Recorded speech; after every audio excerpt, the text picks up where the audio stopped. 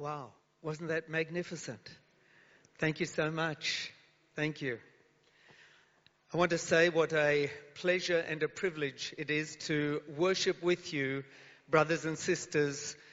It really is a privilege to worship with God's people on the Sabbath, God's day. As I look around and look across the congregation, I see many familiar faces. And it's wonderful to meet with friends, family, and God's people as we worship together today. And I feel right at home. I trained at Avondale College, and so during my 4 years in Kurrambong, I spent many Sabbaths worshiping here in this church. And I see there the Nashes, Clive and Monica, who nursed me through my first 2 years of ministry in the Barossa Valley in South Australia. So as I say, I feel right at home. And I want to thank you for your kind welcome and your goodness to me. Last Sabbath, I was in Mackay in North Queensland, and they scheduled me in to preach 4 sermons last Sabbath. So I'm grateful just to preach 1 sermon this Sabbath day. The Sabbath before that, we were in England and Northern Ireland, producing a series of programs on some of the great characters of Christianity. We produced a program on the Wesleys. And as we were singing the hymns today, I noticed that 2 of our hymns were written by Fanny Crosby, a great hymn writer. And of course, possibly the greatest hymn writer of all was Charles Wesley. And to follow in their footsteps and produce a program on the Wesleys was indeed a privilege. But friends, how good it is that we can meet together this Sabbath day right here in Kurrambong to worship the Lord. We produce programs that go to air each Sunday morning. They are programs that are specifically designed for people who would not normally attend a church service. One of the programs that we have produced that produced the greatest response for some time was a program called The Gift of Forgiveness. The story of the Biggers, a family who lost their beloved daughter to a violent crime. I want to share their story with you. And so as you leave today, you'll be able to just call into the welcome center on the right here as you leave and pick up a DVD on that story, that program, and also a booklet that goes with it called Forgiving the Unforgivable. Friends, we're not giving you these to keep. We're giving you them to read and to watch and then to share with your friends, your neighbors, the people you work with. Friends, we believe that Jesus is coming soon. And so at the Incredible Journey, we are producing materials, resources to lead people to Jesus. We are your neighbors just down the road here at Dora Creek. And we are also your partners in the Lord's work. And so if there's any way we can assist you with resources, we've got books and DVDs and different resources that share the good news of Jesus.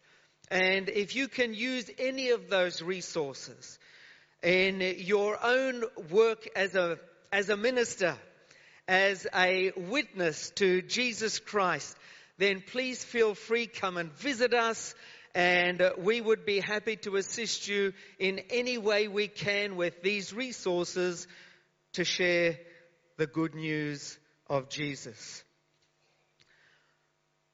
I'm going to try to come a little closer to you, and I'm going to move to the podium below, if you don't mind, just so that I can be a little closer to you as we commence our service this morning.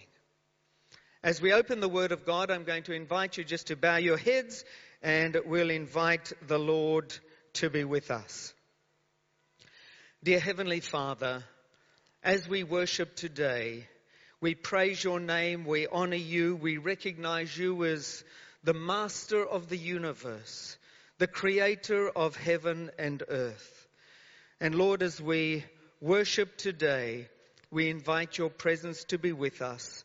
And Father, it is our earnest prayer that as a result of this time spent together, each one of us present here will be drawn closer to you. And we ask this in Jesus' name and for his sake. Amen. I'm going to start the sermon today with a who am I? Now, my wife is a school teacher, and she warned me that asking for a response from the class or the congregation just creates chaos. So as we work through this who am I, I'm going to ask you, as you identify the individual, just to raise your hand. You can put it back down again then. You don't have to call out. You don't have to say anything. But work with me on discovering the identity of this character. I was born in 1855 in Beveridge, Victoria. I was the eldest son of 8 children. I am an Irishman by descent. My name is Edward, my first name. No hands up yet? All right. I died at the gallows in Melbourne jail on the 11th of November, 1880. I wore a suit of armour. I am a bushranger. My name, Ned Kelly.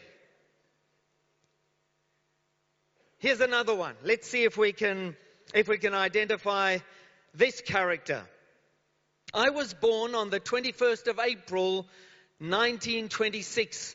I have 4 children. My middle names are Alexandra and Mary.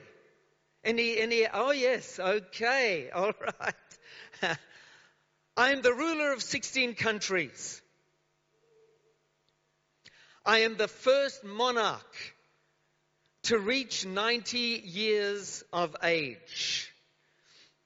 My husband is Philip, the Duke of Edinburgh.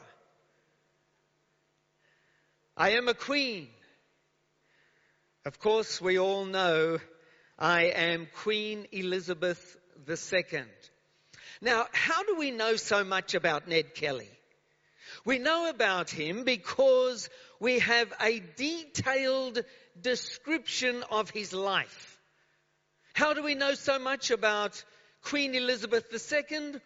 We know about her because we have a detailed description of her life. We have what we refer to as biographies of the lives of famous people. Now, a biography is a detailed description of a person's life. It presents a person's life story. It's a written history of a person's life.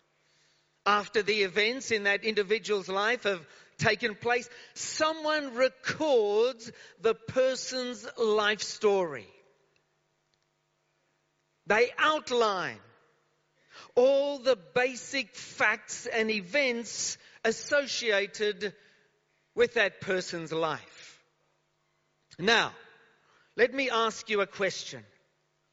Could someone's biography be written before they were born? Could someone's biography be written before the events actually take place? Now, friends, if someone could do that, they would be unique and very special. If a book could be written that was able to do that, it would be unique and special. Today I'm going to introduce you to a man whose biography was written before he was born. Our sermon titled, Destiny, the Emperor's Story. We're going to follow in the footsteps of Cyrus, who is regarded as one of the most outstanding figures in history. In fact, Cyrus was the first leader to be referred to as the Great. Cyrus the Great.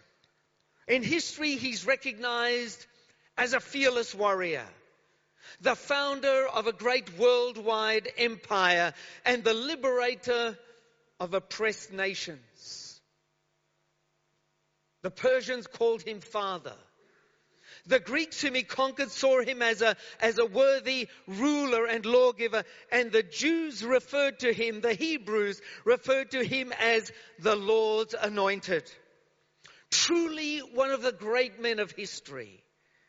Cyrus the Great even receives a mention by name in the Bible. In fact, friends, Cyrus is mentioned 23 times in the Bible, and he received the very highest of praise. Now, Cyrus was born in 600 BC into a family of Persian nobles, the son of the chief. When his father died, he took his father's throne and he set about uniting the Persian tribes, scattered and warring against each other, involved in eternal strife. He set about uniting them and formed them into the Persian nation. He quickly began expanding the empire. He began expanding his rule. He was a warrior. He was a leader. And soon he was the most powerful ruler of his time. But his most daunting challenge lay before him. He had managed to exert his influence and his power over the various splintered tribes that made up the Persian people. He'd been able to unite them. He'd been able to expand his empire as a great leader, a fearless warrior, a great military tactician. But now came his greatest challenge. He set out to conquer the mighty kingdom of Babylon. Why was Babylon such a challenge? Well, Babylon was the golden city. Possibly the most wonderful city this world has ever seen. A golden city, not just by name. It was a city filled with gold. A marvelous city. And King Nebuchadnezzar, who built this city, designed it to last forever. And he did everything possible to ensure that. He fortified it and protected it with 2 outer walls. The inner wall was 4 meters thick and the outer wall was 9 meters wide. The city was considered impregnable. It was designed to last forever.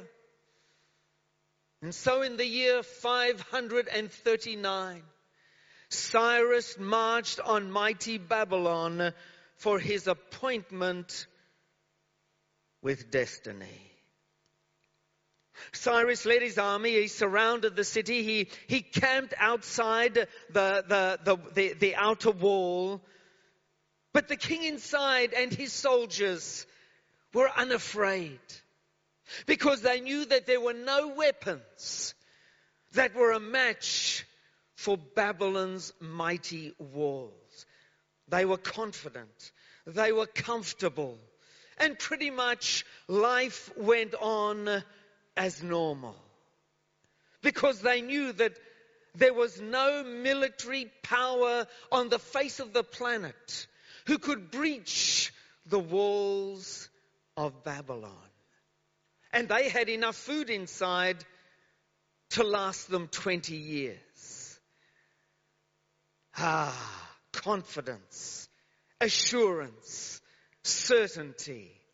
And so the king and his nobles, we all know the story, engaged in a great feast to show their contempt at Cyrus's attempt to capture their city, capital of an empire, one of the world's first great world empires.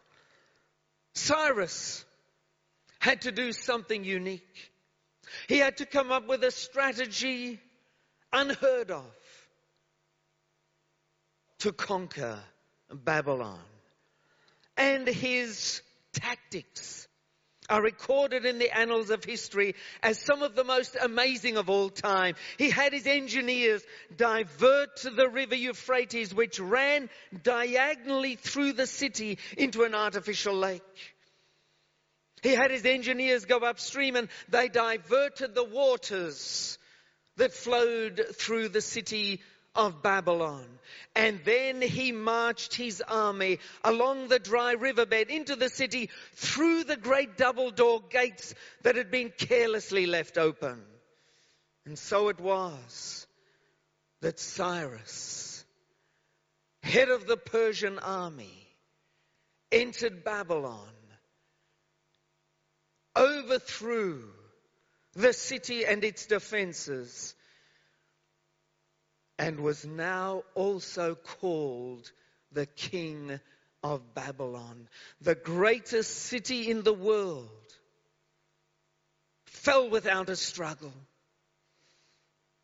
At its peak, Cyrus's empire reached from the Aegean Sea in the west to India in the east. From the Caucasus in the north to the borders of Egypt in the south. It was the largest empire the world had ever seen. But my friends, as remarkable and outstanding as his achievements were, the most remarkable aspect of Cyrus's life was that it was all written down 100 years before he was born. One of the most astounding prophecies ever made predicted that Cyrus would be the one who would capture the city of Babylon. He would be the one who would free the Jewish captives and assist them in returning home to Jerusalem and restoring their sacred temple. Here's what the Bible says. Isaiah chapter 44 and verse 27. If you've got your Bibles, you might like to notice it with me. If not, you can read it with me on the screen. Isaiah chapter 44 and verse 27. Who says to the deep, be dry, and I will dry up your rivers? Who says of Cyrus, he is my shepherd, and he shall perform my pleasure? Even saying to Jerusalem, you shall be what? You shall be rebuilt, and to the temple your foundation shall be laid. Thus saith the Lord to his anointed, to Cyrus, whose right hand I have held, to subdue nations before him, and loose the armor of kings, to open before him the double doors, so that the gates will not be shut. What a prediction. Friends, just think with me for a moment. The details of this prophecy, this prediction, made 100 years before Cyrus was born. Notice first, it gave his name. He was identified by name 100 years before he was born. It was predicted that he would capture Babylon. The tactics that he would use were all outlined. He would dry up the river. The type of gates the city would have, those double gates, even the details were given in this prophecy written 100 years before Cyrus was born. It was predicted that those great double gates would be left open. Think of it, friends. Calling him, identifying him by name, predicting that he would conquer Babylon. And the very tactics that he would use were outlined, describing how the gates would be left open. But my friends, there's more. There's more to this great prophecy. Notice as we read on in chapter 45 and verse 13. I have raised him up in righteousness, and I will direct all his ways. He shall build my city, and he shall let go my captives, not for price nor reward, saith the Lord of hosts. More detail regarding Cyrus. The gates would be left open, but then he would rebuild or give the decree to rebuild the city of Jerusalem. He would set free the Jewish captives from Babylon. All the details laid out in this prophecy written 100 years before Cyrus was born. The Bible identified him by name, predicted his rise to power, his conquest of Babylon, and his military tactics. It also predicted that he would be responsible for the rebuilding of Jerusalem, the rebuilding of the temple, so that the Jews could be freed and return home to their promised land and their capital city, Jerusalem. All of this predicted 100 years before his birth. Cyrus' biography, it's almost uncanny, too amazing to believe. It seems more fiction than fact. All the details, minute details, written down a century before he was born. Friends, the fact that Cyrus fulfilled all those predictions made about him in God's Word, the Bible, is even more amazing when you know the story of his birth and childhood. Think about this for a moment. The enemy of God, the enemy of souls, was aware of this prophecy. And he knew very well that if he could go about his nefarious activities in a way, he may be able to break the prophecy and ensure that Cyrus never fulfilled his destiny. The story of Cyrus' birth and childhood is absolutely amazing. The characters in this real-life drama are Astyages, the Median king, Mandane, the princess, the daughter of this king, and then there's Cambyses, Mandane's husband. There's Hippasus, a trusted army general, and there's Mithridates, a shepherd. Finally, there is Cyrus, the central figure in this drama. Now, Astyages, the king, had a premonition that his daughter would have a son. And this son would rise up to usurp his throne. And so he decided that he would do everything in his power to ensure that this did not happen. And so he gave Mandane in marriage not to a Mede, but to a Persian named Cambyses, because he assumed that no half-Persian, the son of Mandane, would ever be able to unite the tribes and claim the Median throne. And so he set about ensuring that his grandson would never ever be a threat to him. And Mandan and Cambyses had a son, and they named him, as the Bible predicted 100 years earlier, they named him Cyrus. Now, Astyages was paranoid that this prince would one day threaten his throne. And so he began to scheme. He began to plot to ensure that this would never, ever happen. And he ordered his trusted general with the most terrible of all orders. He issued him the order to kill the royal child, the grandson. Harpagus was a loyal general.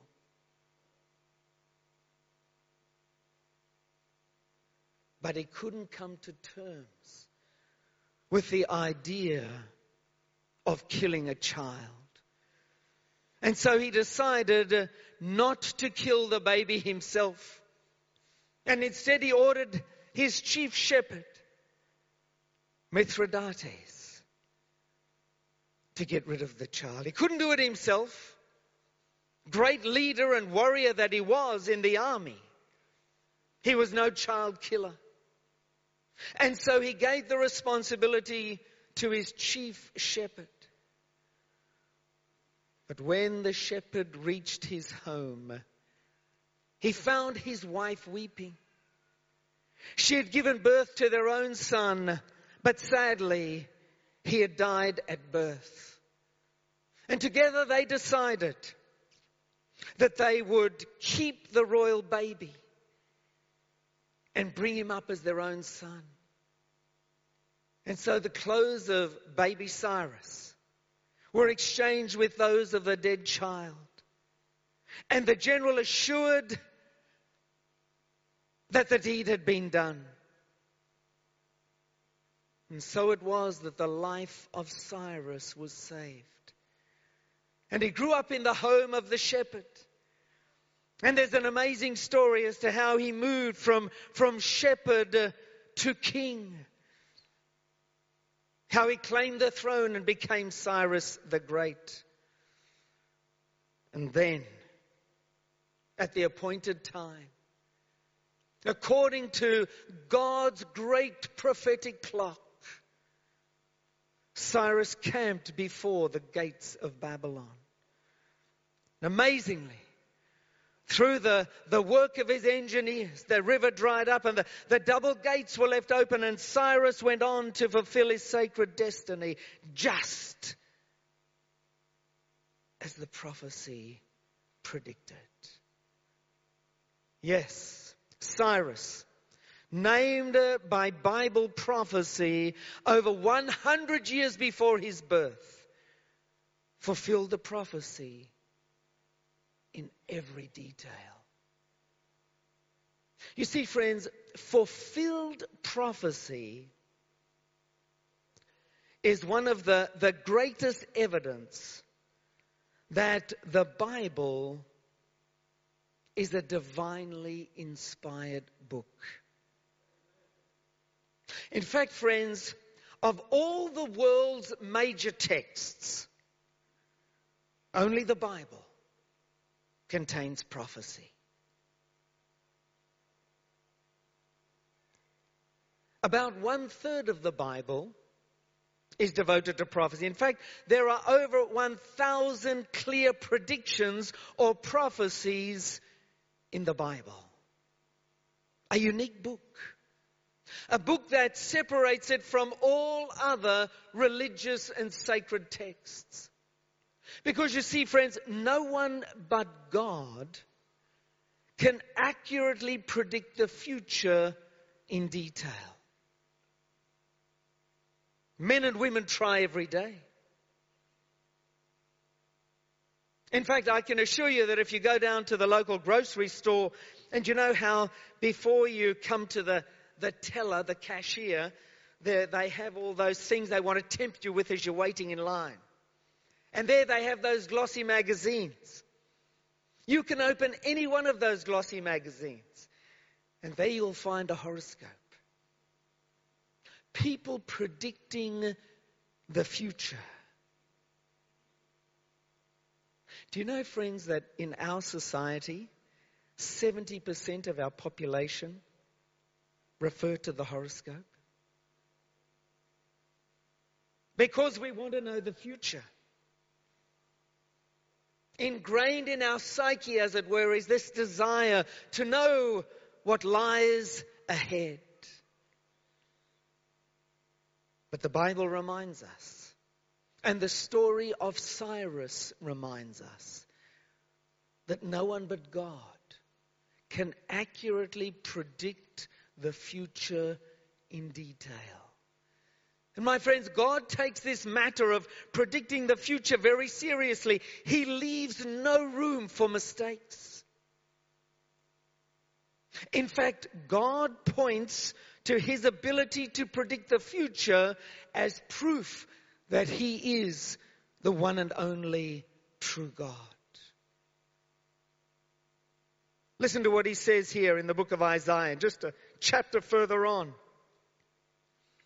After this great prophecy regarding Cyrus, this is what God says. Isaiah chapter 46 verses 9 and 10, He says here, I am God, there is none like me, declaring the end from the beginning and from ancient times the things that are not yet done. There is God's claim and His evidence to be the one and only true God. And for His word, the Bible, to be the one and only Word of God. The evidence is there. My friends, every prophecy in the Bible is an invitation for people to prove God wrong, if they can. But no one ever has. Prophecy, predicting the future, God's word, they go hand in hand. And my friends, every prophecy in the Bible is an invitation to prove Him wrong. No wonder such detailed attempts were made to break the Cyrus prophecy and ensure that he never filled his destiny.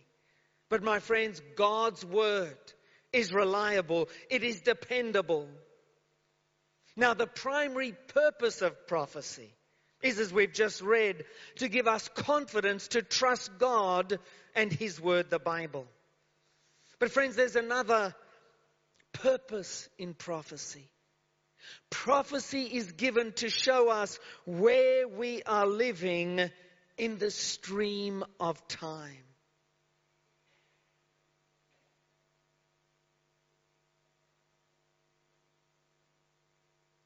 We all want to know how close we are to the coming of Jesus, isn't that right? We are Adventists. We believe in the Advent, the second coming of Jesus. We believe that Jesus is coming soon. And we base our beliefs on Bible prophecy. Our reasons for believing that Jesus is coming soon is based on Bible prophecy, isn't that right? 2 chapters in the Bible are devoted. Jesus devoted 2 chapters to give us signs or outlines as to how close we are living to the second coming of Jesus. And so prophecy is given there to show us how close we are, where we are living in the stream of time. And you'll remember the disciples came to Jesus, and as they discussed His return, they said, well, when is this going to happen? And what will be the sign of your coming and the end of the age? And so Jesus then outlines a series of signs, a series of events that will tell us where we are living in relation to the second coming of Jesus. And so you see, my friends, not only do the Bible prophets make accurate predictions about ancient civilizations.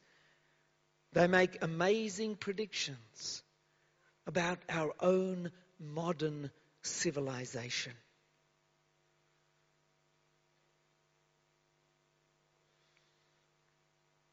In Matthew chapter 24, Jesus outlines a series of signs, events, to tell his people, Adventists, where we are living in the stream of time. And my friends, we as Adventists are a people of prophecy. In fact, we even find our own identity, our own reason for existence in the prophecies of the Bible. Adventists. Let us never forget our roots, our heritage. We are a people of prophecy. And God has raised us up as a people to proclaim these prophecies so that others can also be aware of where we are living in the stream of time, how close we are to the second coming of Jesus. And my friends, the Bible, with its perfect track record, has made some amazing predictions regarding the times in which you and I live. Predictions that affect Australia today and throw light on our future.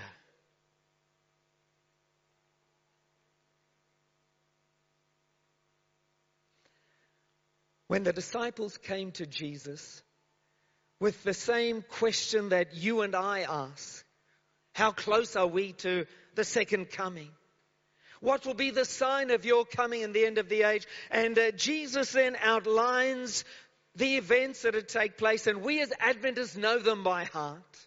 And you remember that Jesus said, look, as you come down to the end time,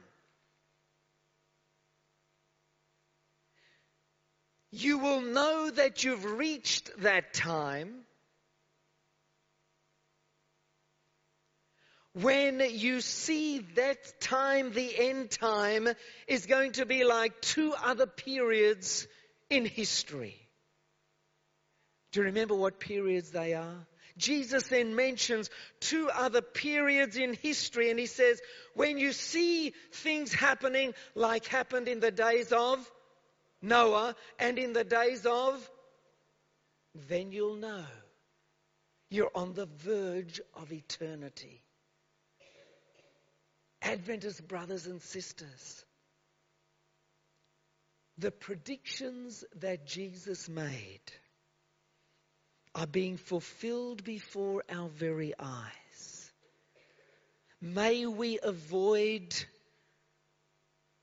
the slow boiling frog syndrome. Remember the frog? Like the warm water? Failed to notice the rising temperature. Friends, let's not be Adventist frogs. Let us be aware and alert as to where we are living in the stream of time. My friends, I believe with all my heart that we are living on the verge of eternity. We are living in the toenails of the great image of Daniel chapter 2. Jesus is coming soon.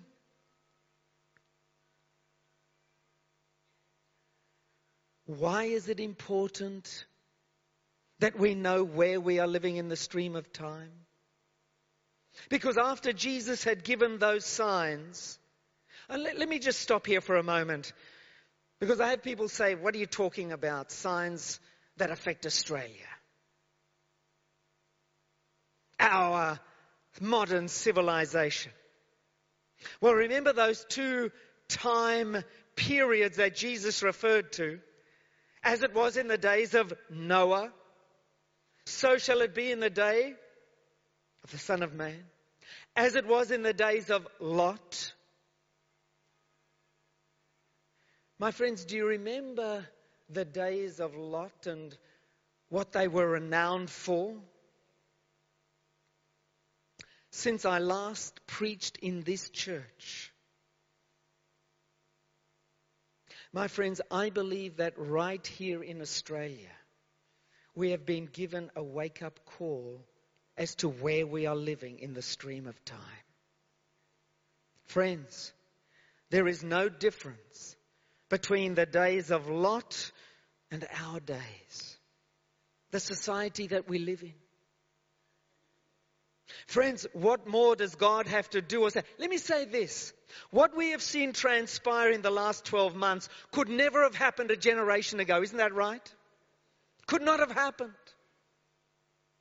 Friends, God is giving us an indicator to remind us that we are living on the verge of eternity. Jesus Christ is coming soon. After Jesus had given those signs and events, he told a story. In fact, he told 3 stories, 3 parables. You read about them straight after. End of chapter 24, Matthew chapter 24. Immediately starting in chapter 25, you find the first story. Story of 10 young women. The church. The church that had accepted the invitation to the wedding feast. Isn't that right? The church that was waiting for the bridegroom to come. The church that was ready and waiting. But my friends, how many were ready when the bridegroom arrived? Half. Every time I read that story, I tremble. I tremble for myself. And I tremble for God's people.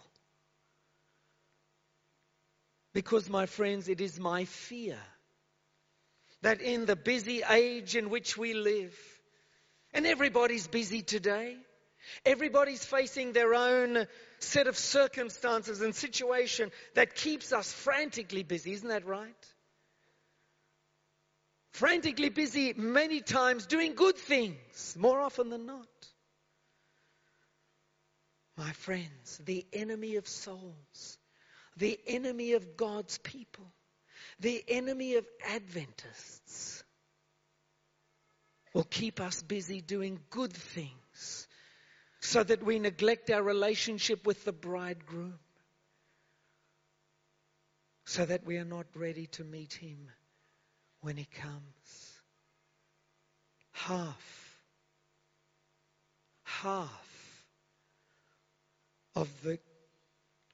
of the group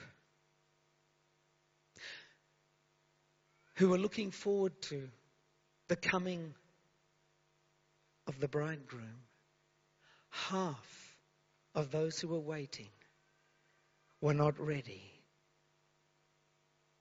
when he came. My friends, it is my prayer this morning that we Adventists, waiting for Jesus to come, we Adventists, a people of Bible prophecy, we Adventists who know the signs back to front, we Adventists who know every Bible prophecy by heart, we Adventists, may each one of us take note of where we are living in the stream of time. And may each one of us here this morning, by God's grace, be found ready to meet Jesus when he comes. You see, friends, as Adventists, we talk about the second advent. But let us never forget that the second advent is only possible because of the first advent. Is that not right?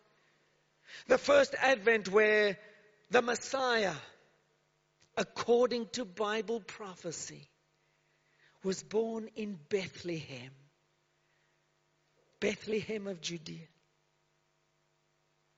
The Messiah, who came on time, was baptized on time in 27 AD. The Messiah who was cut off in the half of the midway through that week and crucified on Calvary's cross. The Messiah who met every detail of the many prophecies who predicted his coming.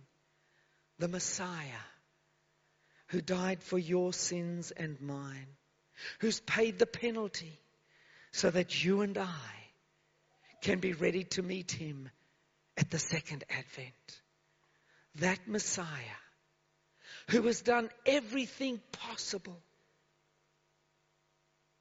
to make it possible for you and me to be ready to meet Jesus. Friends, there's nothing more that God could do. There's nothing more that God can do. He sent his Son to pay the penalty for your mistakes and mine. No matter what they may be, no matter how big, no matter how numerous, Jesus paid the penalty so that we Adventists can be ready to meet him when he comes. Oh, friends, Jesus is coming soon. He's coming to take us home. He's building his mansions for you and for me. And my friend, he knows all about you. He knows the color scheme you like. He knows the design in your heart. And be assured this Sabbath morning that there is a place prepared for you in heaven. The only thing that is uncertain is whether you and I are going to be ready. That's the only question, my friends. Let me assure you, just as certainly as Jesus came the first time, he will come the second time. He's coming soon. All those signs, those events have been fulfilled. The gospel is going to all the world. I was reminded of that. You know, that's the last and the great sign. Matthew chapter 24 and verse 14. And this gospel of the kingdom shall be preached where? In all the world. And then the end will come. My friend, the other signs, important as they are, remind us that Jesus is coming soon. But the final sign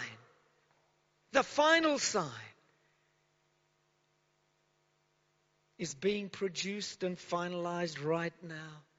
The gospel is going to all the world. I was reminded of that just earlier this year. I had the privilege of speaking in Papua New Guinea. Now there is a nation, a young nation, that is undergoing enormous change. It's as if they were moving from the Stone Age to the 21st century. But my friends, even in Papua New Guinea, God is sending the good news about Jesus to the farthest flung villages of that new nation, our closest neighbor. Let me say why when I arrived, they said, you know, we're doing something, we're trying it for the first time. And I must confess, I was skeptical and I said, is this really a good idea? Because what they decided to do was this. They said, Pastor, we have been to the local television channel and we are going to buy airtime so that the sermons that are preached, the Adventist message, can go live on national television from one end of Papua New Guinea to the other. They said to me, this is the first time anything like this will have been done in the history of the Seventh-day Adventist Church. And sure enough, friends, they had the technicians from MTV right parked outside the church. And they had that sermon go live to every television set in Papua New Guinea. My friends, Jesus said, and this gospel of the kingdom will be preached in all the world. And then the end will come. And friends, if it's happening in Papua New Guinea, a new and emerging nation, be assured it's happening in every country around the world. The message that you and I love so dear, the message that culminates in the soon coming of Jesus, is being proclaimed to every nation, kindred, tribe, tongue, and people. Jesus is coming soon. Seventh-day Adventist, make sure that you are ready to inhabit the mansion that God has prepared for you. May that be the experience of each and every one of us here today. In Jesus' name I pray. Amen.